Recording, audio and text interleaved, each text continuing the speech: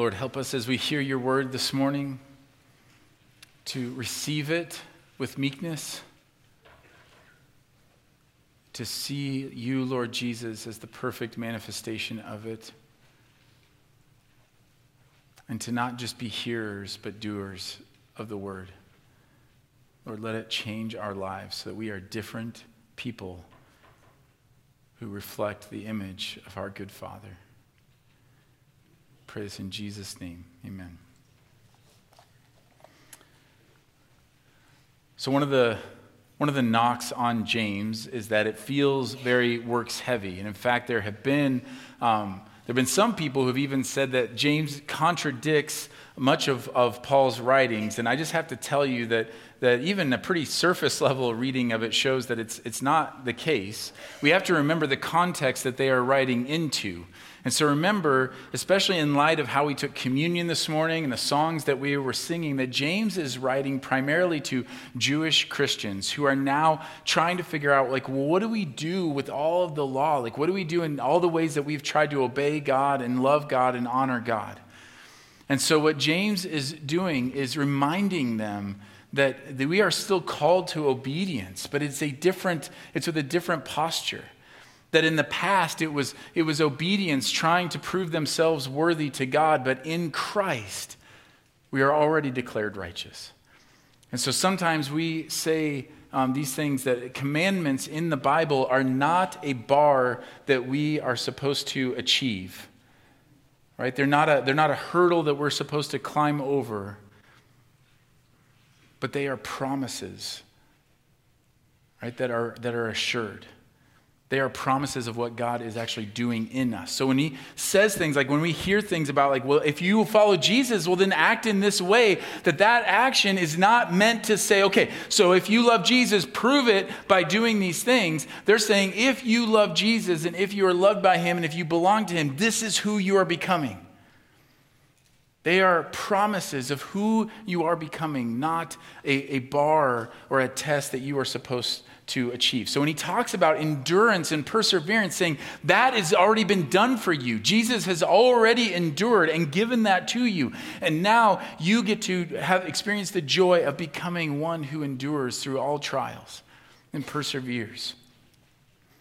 And that's important to keep that in mind this morning, lest we take these snippets from James and make them into measurable, legalistic type structures where we just check these boxes and say, okay, I did this, so now I'm good.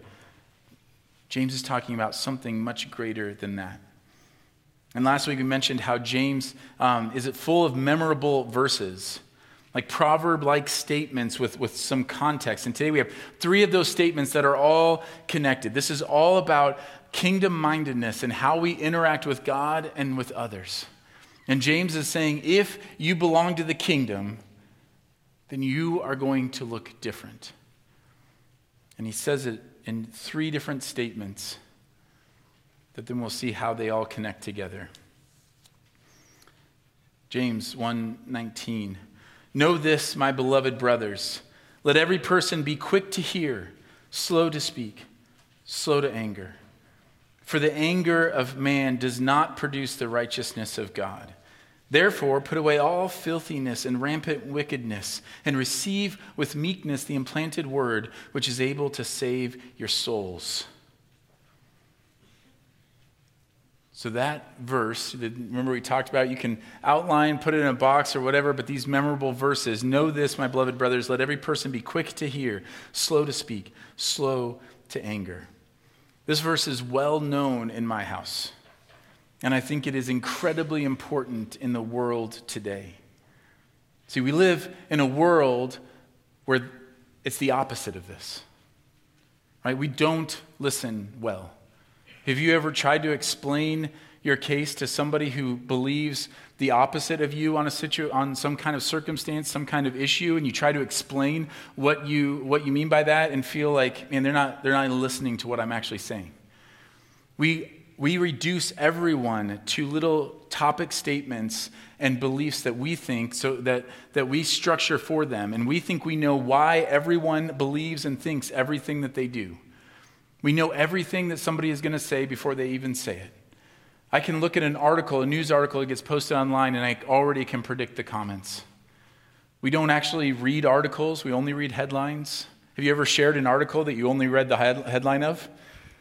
Yeah, liars. Okay. You totally do that. You're like, yeah, that's what I'm saying. And you don't even, the whole thing could be like lorem ipsum dolem, whatever, and you don't even know because you didn't read it. We just read headlines.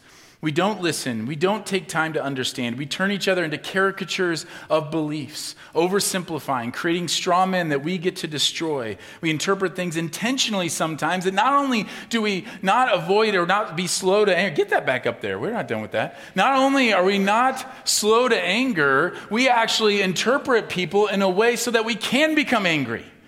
We hear what they say and we twist it a little bit so that we can be angry, because to be angry means I'm indignant and I'm righteous. And James is saying, no, brothers, anger does not produce the righteousness of God. See, God's anger is righteous. Ours rarely is.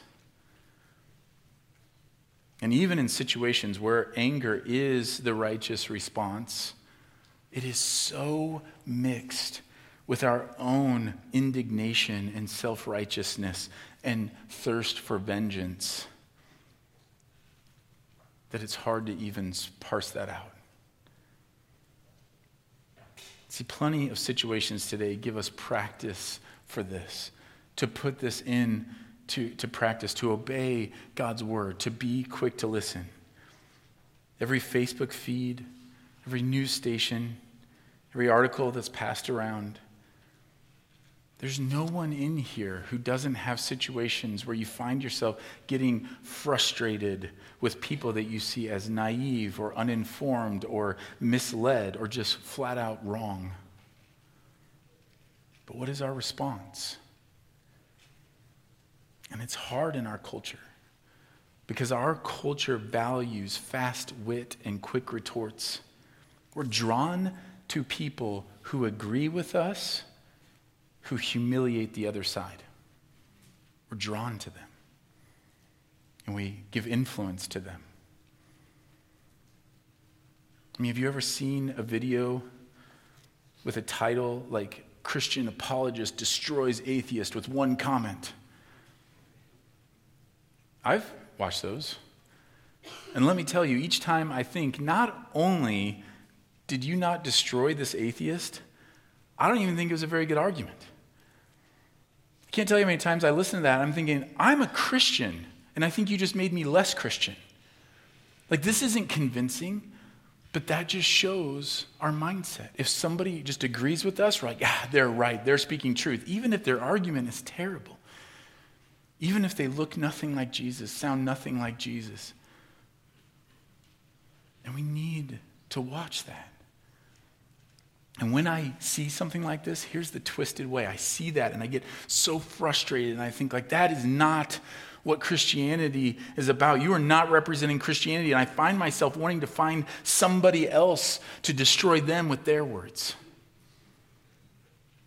See, we can be really judgmental about judgmental people. We can be really angry about angry people. And I find in my own heart a hypocrisy that I don't want to look at. And none of this produces the righteousness of God. For the righteousness of God, we look to Jesus. He is the righteousness of God. And Jesus is quick to listen, slow to speak, and slow to become angry. Think about that. Sometimes we point this out, but no one in the history of the world better understood how everything worked. And yet, he always enters into conversations with questions and listening. Always. In fact, there are many times where the disciples are looking at him going hey, you going to speak up here? You going to show people who's boss? And he just waits. He's patient. And people tried to bait him into all kinds of debates. People tried to get him caught up in all kinds of controversies of the day. How to obey the Sabbath. What should we do about taxes? What's the role of the government or the military? Interpretations of other forms of the law. And he always is asking questions and listening to what the underlying issue is. Because for Jesus, it was hardly ever about the thing they were asking about. It was about the heart issue that was going on underneath. And he would ask questions, and he would listen. Who do you say that I am? What is it that you want? What do you think? He listens to the woman at the well, even though he already knows why she is there. Because underlying all of her defenses is her fear that she cannot worship God. He listens to Mary and Martha as they blame him for their brother's death, even though he knows he will raise Lazarus from the dead and defeat their underlying fear and grief around death. Just read through the Gospels and marvel at how consistently Jesus is quick to listen, slow to speak, and slow to become angry. And then be reminded that he does the same thing with you and with me. The Lord is gracious and merciful, slow to anger, and abounding in steadfast love. James isn't just saying, hey, be a good person. Good people listen to other people. That's just a good moral thing to do. He's saying, when you are quick to listen and slow to speak and slow to become angry, you are like your Father,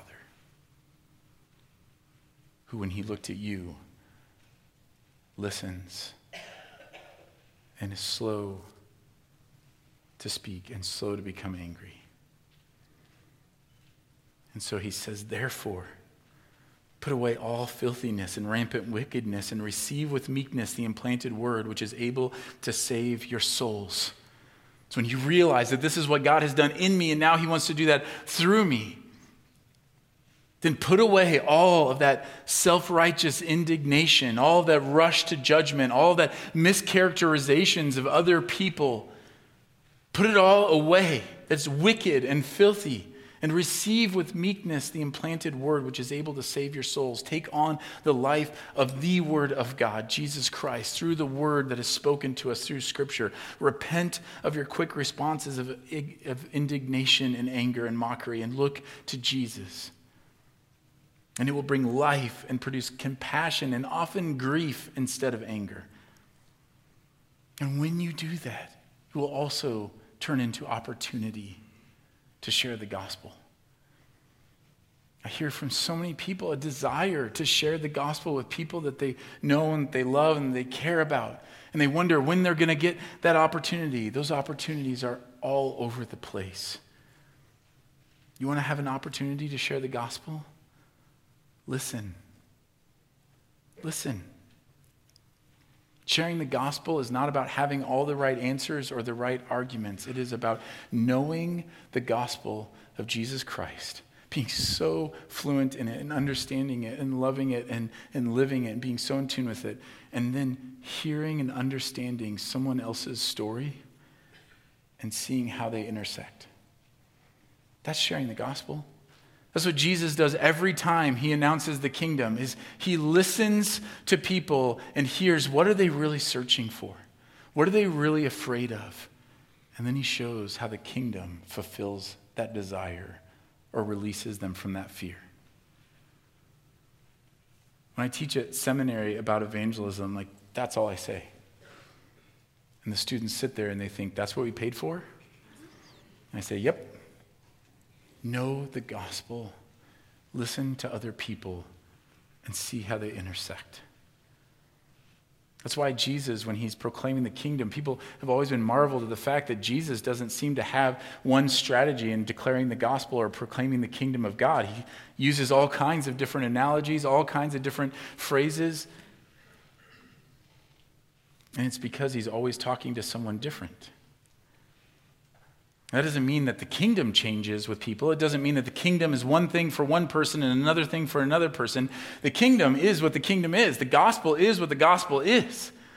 It is the good news that God loved us and that we rebelled against him. He created us. We rebelled against him. He redeems us and rescues us through the blood of Jesus Christ. And through his resurrection, we are renewed and made new creations to walk in that newness of life. And that one day he makes all things right and we will be with him for eternity. That is the gospel. But how people arrive to seeing that is different. For one, Jesus makes them catch a lot of fish because they worry that they're not going to be provided for. For another, he tells them they saw him sitting by a tree because he wondered if God was really there. He communicates where people are because he listens to them and he understands what they are afraid of and what they desire, and he knows how he satisfies all of those things. Do you? See, as you listen to people, you listen to the Holy Spirit and look to understand the root of their problem. This is what I do when I'm sharing with someone or counseling or anything. I am praying at the same time and saying, God, help me. I am one beggar trying to tell another beggar where to find bread. Help me meet them where they are. And the reality is the root issues that people are struggling with are pretty much the same. And if you listen, you will hear themes of loneliness and purpose and self-worth and identity and worry. And we spend so much time worrying about what the answers to specific, detailed questions are, and we miss the big picture underneath. Let me ask, what does it matter if someone's identity issue manifests itself in gender confusion or in a stay-at-home mom who feels like she's lost herself in raising her kids? Like, sharing is not about fixing their situation or telling them what's right and wrong. It comes from pointing them to the giver of their identity, to know that they were created for a purpose, to know and love God and to share in his glory. That where they are and who they are is not an accident, is not a mistake, and there is one who knows them. That's what matters. What does it matter if someone happens to be worried about climate change or gun control or social security? What matters is that you can point them to the God who provides and is in control of all things, and he has numbered the hairs on their head. But by the way, side note, this requires you to be more concerned about that person knowing Jesus than about what their view on climate change is. Right? This requires you to believe that your hope is in Jesus, not in the next election or in what happens in the culture. See, they see that in us. We can say one thing, but our hope comes out of us. And if our hope is in Jesus and we say, listen, I'm not worried about those things. What I'm concerned about is what I'm sensing in you is that you have a desire for purpose and meaning in your life. And let me just tell you that there's a God who created you, and he has purpose and meaning for you, and one that is not just temporary, that goes away when you and I are long gone on this earth, but one that carries forward for eternity. That is good news. So hope in Jesus and love your neighbor. Slow down and listen and receive with meekness the implanted word of God, and watch what doors God opens. But then James says, don't just listen to the word, don't just receive it with meekness, but be doers of the word. Be doers of the word and not hearers only, deceiving yourselves. For if anyone is a hearer of the word and not a doer, he is like a man who looks intently at his natural face in a mirror. For he looks at himself and goes away and at once forgets what he was like. But the one who looks into the perfect law, the law of liberty, and perseveres, being no hearer who forgets, but a doer who acts, he will be blessed in his doing. So I'm going to sound this alarm anytime that I can. But in the history of the Christian church, so thousands of years of the Christian church, and in the current global church landscape, our reputation, the American church's reputation, is that there's been no point in church history where we have had access to more resources, more translations of the Bible, more access to God's word, more access to teachings about God's word. And our reputation is we have access to all of these things,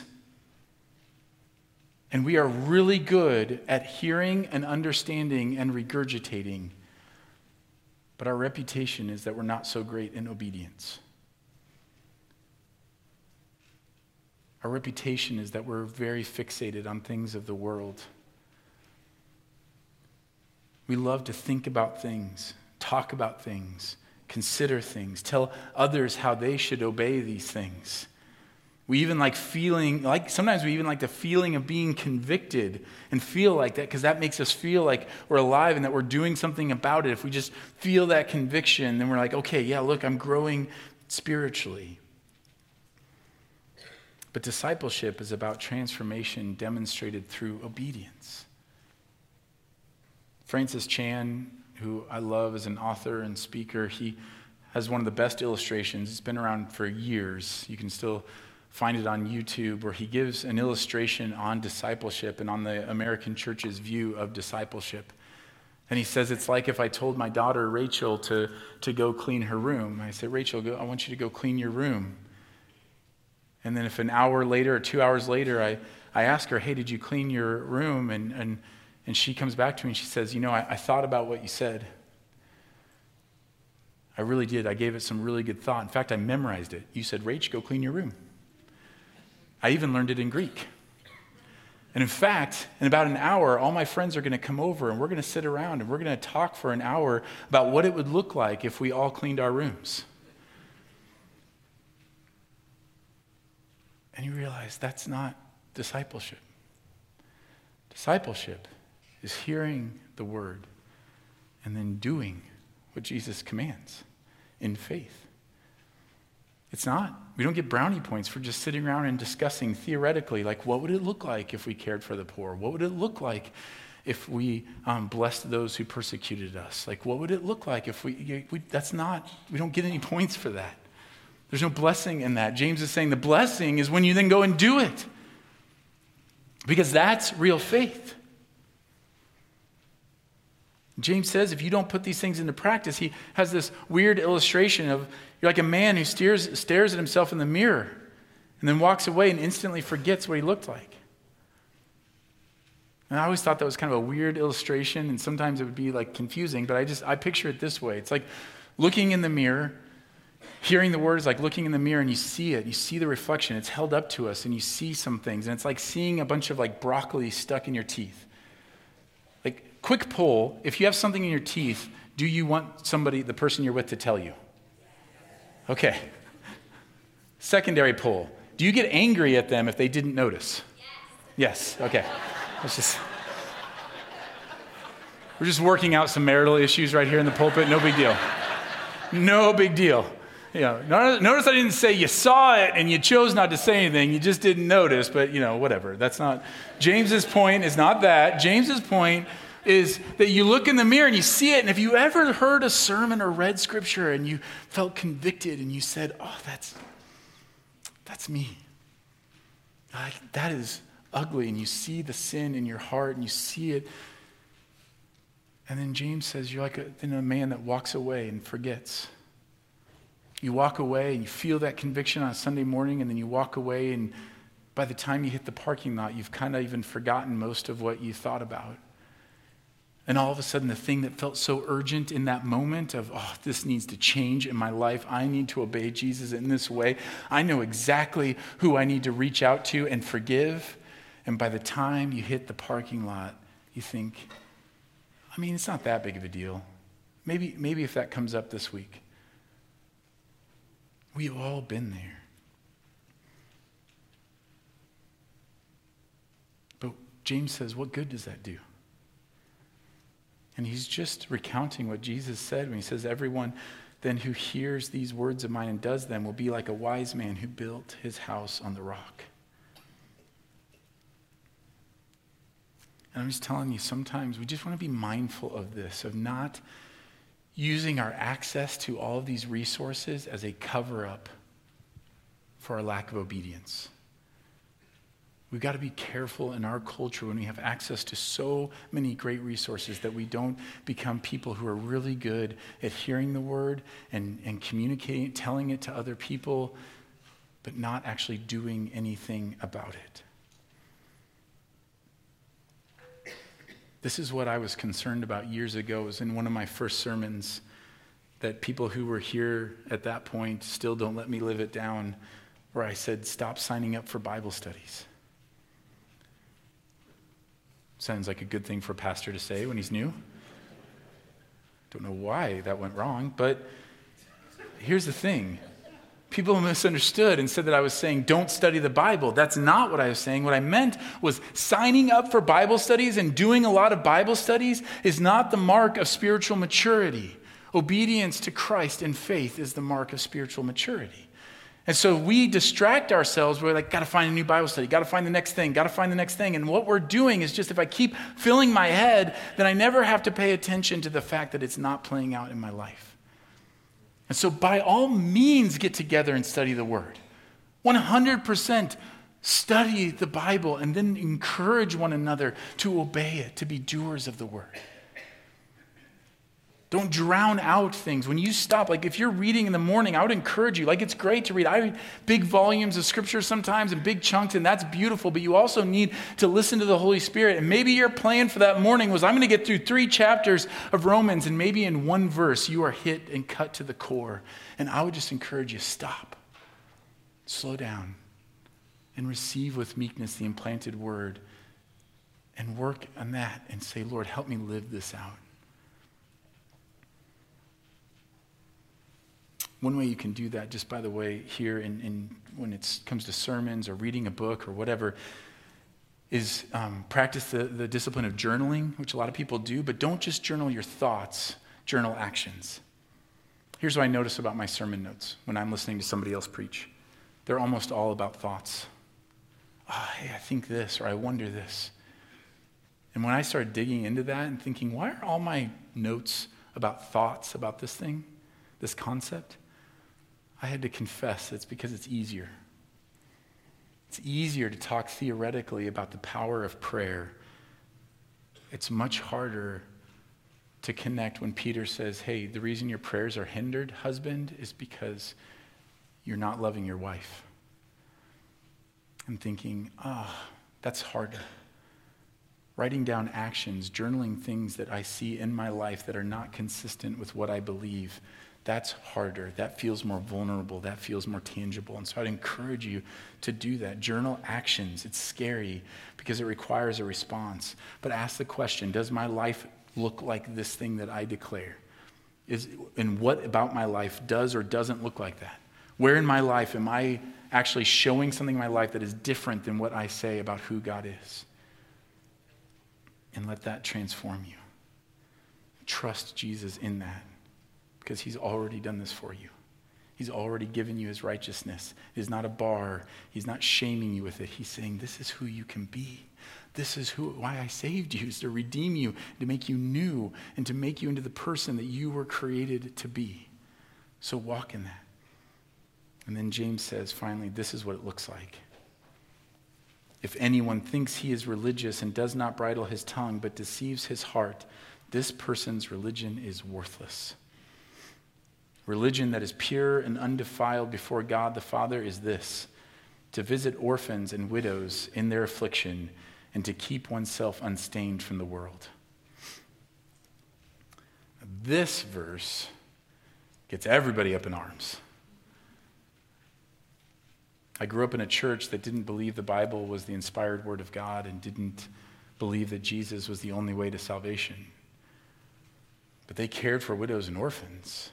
So they would quote this verse and say, like, this is what God really wants.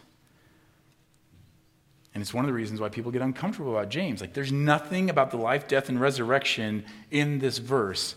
And this is what he's saying is religion that is pure and undefiled before God the Father. What do we do with that? Well, one, we got to realize this is not an exhaustive list. This is not a checklist. He's not saying, make sure you take care. Listen, who cares what you believe?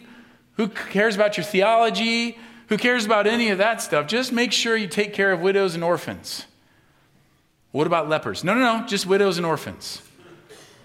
Like, that's not the point, obviously. He's not saying only take care of widows and orphans, that this is the only thing that matters. What he's saying is the outflowing of a religion that is pure and of God is going to look like this, and he gives an example. Visiting widows and orphans in their affliction and to keep oneself unstained from the world. And he's giving you a little litmus test. So if you think that you're nailing this whole Christianity thing, but you find yourself speaking harshly towards others and justifying it because of their beliefs. Or you're judgmental toward others and justifying it because you don't sin in the particular way that they do. Or you find yourself drawn to people because of what they can give to you and valuing them based on who you think deserves to be valued. Then you're deceiving yourself and your religion is worthless. This is what pure religion looks like. Visiting orphans and widows in their affliction. Why? Who do they represent? They represent those that the world sees as having no value.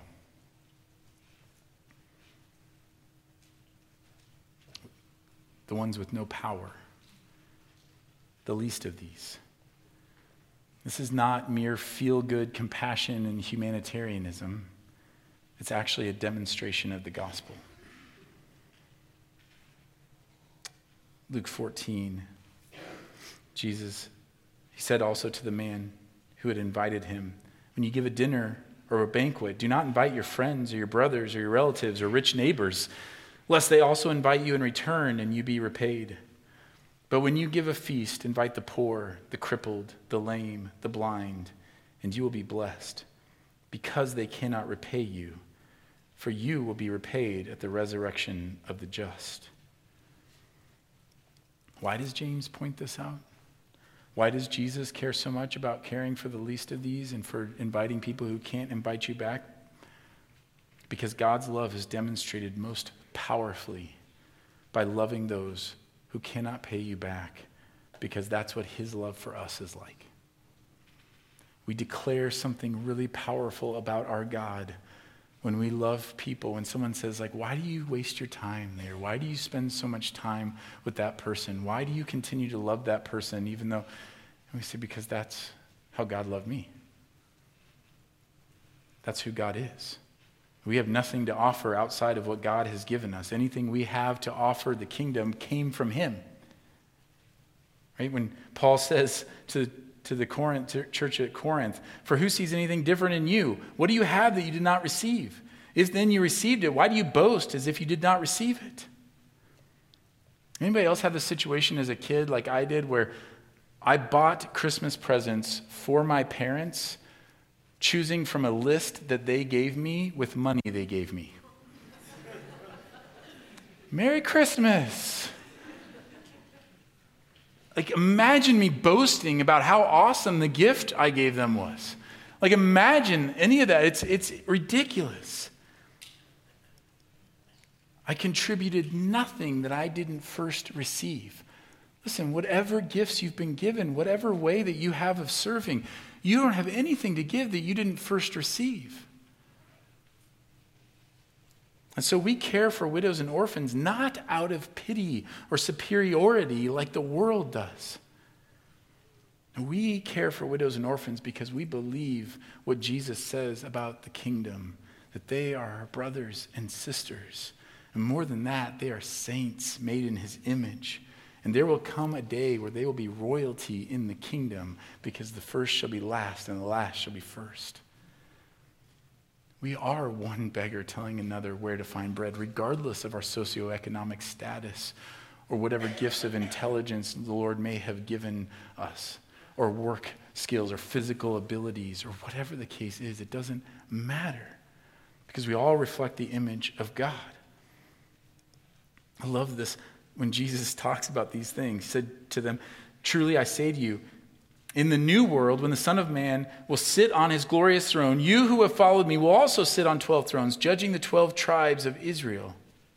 And everyone who has left houses or brothers or sisters or father or mother or children or lands for my name's sake will receive 100-fold and will inherit eternal life. But many who are first will be last, and the last will be first.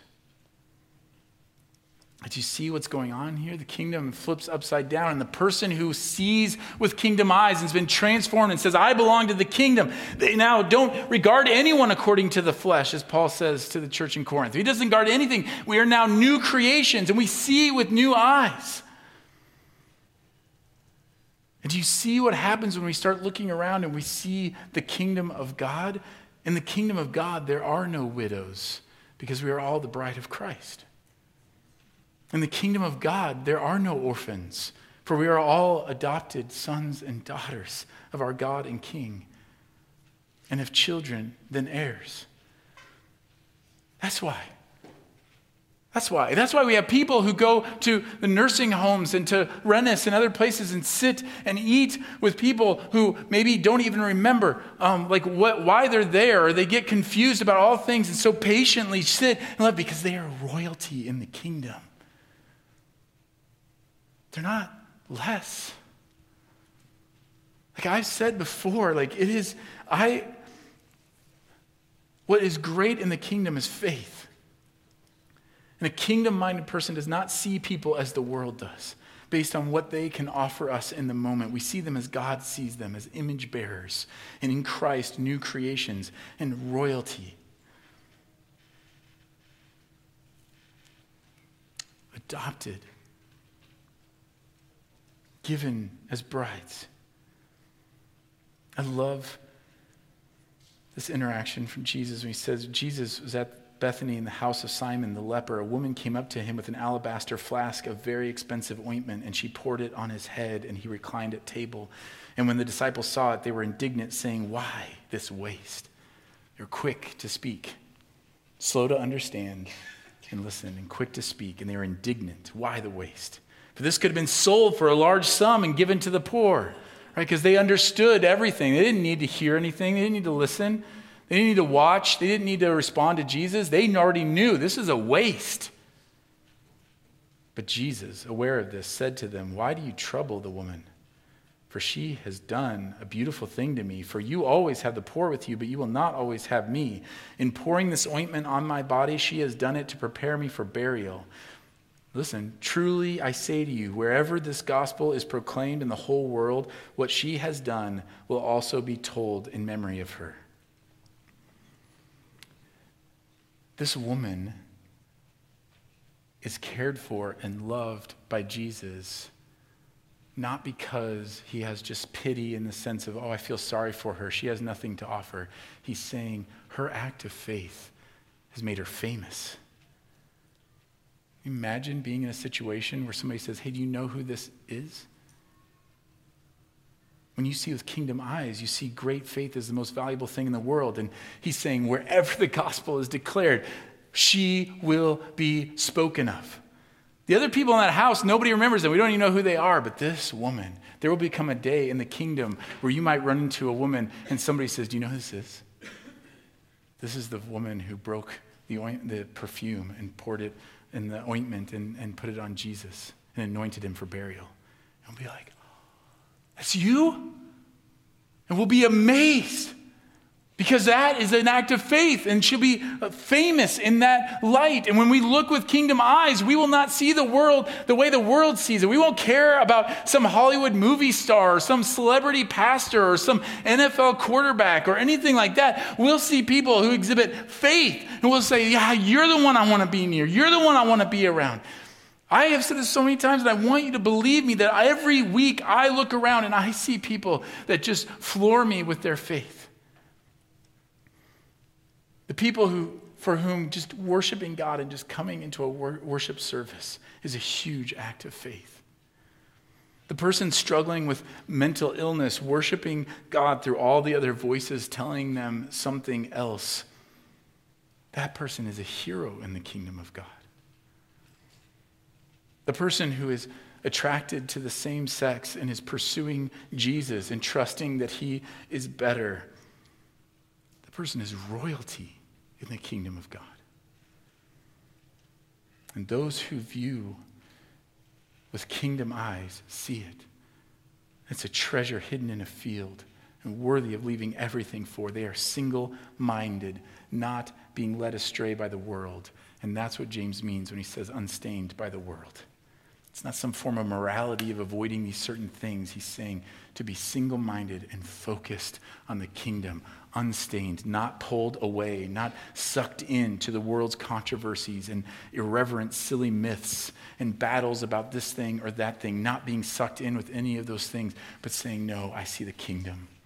I seek the kingdom first. I am all in with the kingdom, and so I see with kingdom eyes. So what James is ultimately saying is that the person who is controlled by the Spirit, who belongs to the kingdom, who is following Jesus, that person is quick to listen, slow to speak, and slow to become angry. That's a person who doesn't just hear the word, but does it in faith. It's a person who, rather than taking moral stands and broadcasting that, they live out their faith. And it's demonstrated they see things in the kingdom because they value the least of these. They value the ones that the world doesn't value. And in doing all those things, they reflect the image of their Father. And they say, that's my God. It's my King. It's why we value things like what other people would tab as social justice. You got to know I don't care. I don't want to let the world define what we care about and what we don't care about. We believe that we live as kingdom people, that Jesus Christ is our King, and he cares for the widows and for the orphans and for the outcast and for the sick. And so I want you to know that if that's you, you have a home here. And I want you to know that we care about those things. That's why we do CASA, which is court-appointed special advocates. Why we have people in our church who meet with kids who are advocates for kids who find themselves kind of wrapped up in family court. And they patiently meet with them and go into sometimes difficult circumstances to just be with them and to be the presence of Christ. It's why we have Welcomed, which is our ministry that surrounds foster families, which, by the way, we are needing more families to be a part of Welcomed. And that's just you joining a team to support a family who says, I'm going to take in a foster child. Have you seen the signs everywhere for foster families needed? You see them everywhere, right? If you haven't, start looking. You'll see them. We have a desperate need of that. I mean, just wonder, what would it look like for the church? And so many families who are jumping into that, who have adopted and have taken in foster children, who have supported families. If you want to be a part of that, by the way, just put that on the communication card. We have people who go into the nursing homes and visit people. Do you guys remember Esther Shire? Remember Esther? She's singing our worship team. I was just talking to her a couple weeks ago. She moved out to California. She'd be super embarrassed for me, but she's not here. She's in California, so she doesn't know I'm sharing this. Do you know what she does? She used to sing on our worship team. Incredible voice, just incredible faith. One of her jobs right now, she goes into nursing homes to people with memory issues, Alzheimer's and dementia, and she sings hymns to them for hours. That's the kingdom. Not a single one of those people are going to write some letter to her thanking her for all the work that she has done. There are no cameras there, no church that's sponsoring that program. She goes in and she sings to people who cannot pay her back for the glory of God. If you want to do things like that, would you do me a favor and put that on the communication card? Whether it's widows, there are people who desperately need to be visited. We have orphans who need to be cared for. If you want to be a part of that, you can just put anything on that card and we will find out. You don't need to know exactly what you're asking about or anything. People say well, what exactly should I put? It's something. Orphans, widows, anything, and we will reach out to you and we will help you get connected and figure out how could you help. And we're already doing that in so many ways, and it's beautiful as a church because it glorifies our Father. Those were all tangents, which is why the sermon went longer than I expected, so I'm sorry. But here's the bottom line. James is not giving us a checklist of things to do. He's saying this is who you're becoming. And that Jesus did not come to abolish the law, but to fulfill it and to empower you to live it. So take on the righteousness of Christ. That, if you are in Christ, that is your identity. The old has passed away, the new has come. Exchange your sin and your other thoughts and those voices in your head, exchange them for the righteousness of Christ and walk in that, in faith, and know that he is patient with you. As we stumble through that and learn to walk in that identity, he is with you. He is rejoicing with you at every step. And be quick to listen. What will that look like this week? Be quick to listen, slow to speak, and slow to become angry. That is who you were created to be. Receive the implanted word with meekness and humility, and take what you hear and be doers in faith, knowing that he's already empowered you to fulfill what he's given you to accomplish. And let the action of your life be a demonstration of kingdom-mindedness, of seeking first the kingdom, of putting all of your eggs in that basket, of storing up treasures in heaven, for doing everything for the glory of God and to be seen and receive the pleasure and the blessing of our Lord, not of man. So walk in that this week. And do it in joy and in freedom that Christ has already secured it for you. Let's pray. Lord, thank you that we get to be a part of what you're doing. Lord, thank you that you love us in such a powerful way. Thank you, God, that you have already done what you have required. You give us everything that you require of us. You require faith, but you give us faith. You require obedience. You give us power to obey. And you have given us your obedience, your righteousness, Lord Jesus.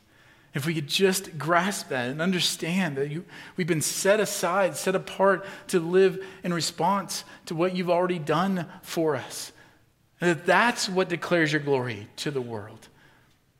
Not getting caught up in worldly things, but in pursuing the kingdom and seeking the kingdom first. So Lord, this week be with us. Help us to slow down and listen to you and listen to those around us and observe and to see how you are working and to see how you intersect in people's lives, to see how you fulfill every desire and deliver us from every fear, and to, in gentleness and compassion, to share that with people and to let our lives be a demonstration of the truth that we proclaim. And Lord, let that manifest itself in that us loving those that the world maybe sees as not valuable or as a burden, because that's how you loved us when we were rebels, when we were enemies and children of wrath. You rescued us. You made us new and you made us yours. So Lord, we love you and we need you every day. And in Christ we have you in the power of the Spirit. Amen.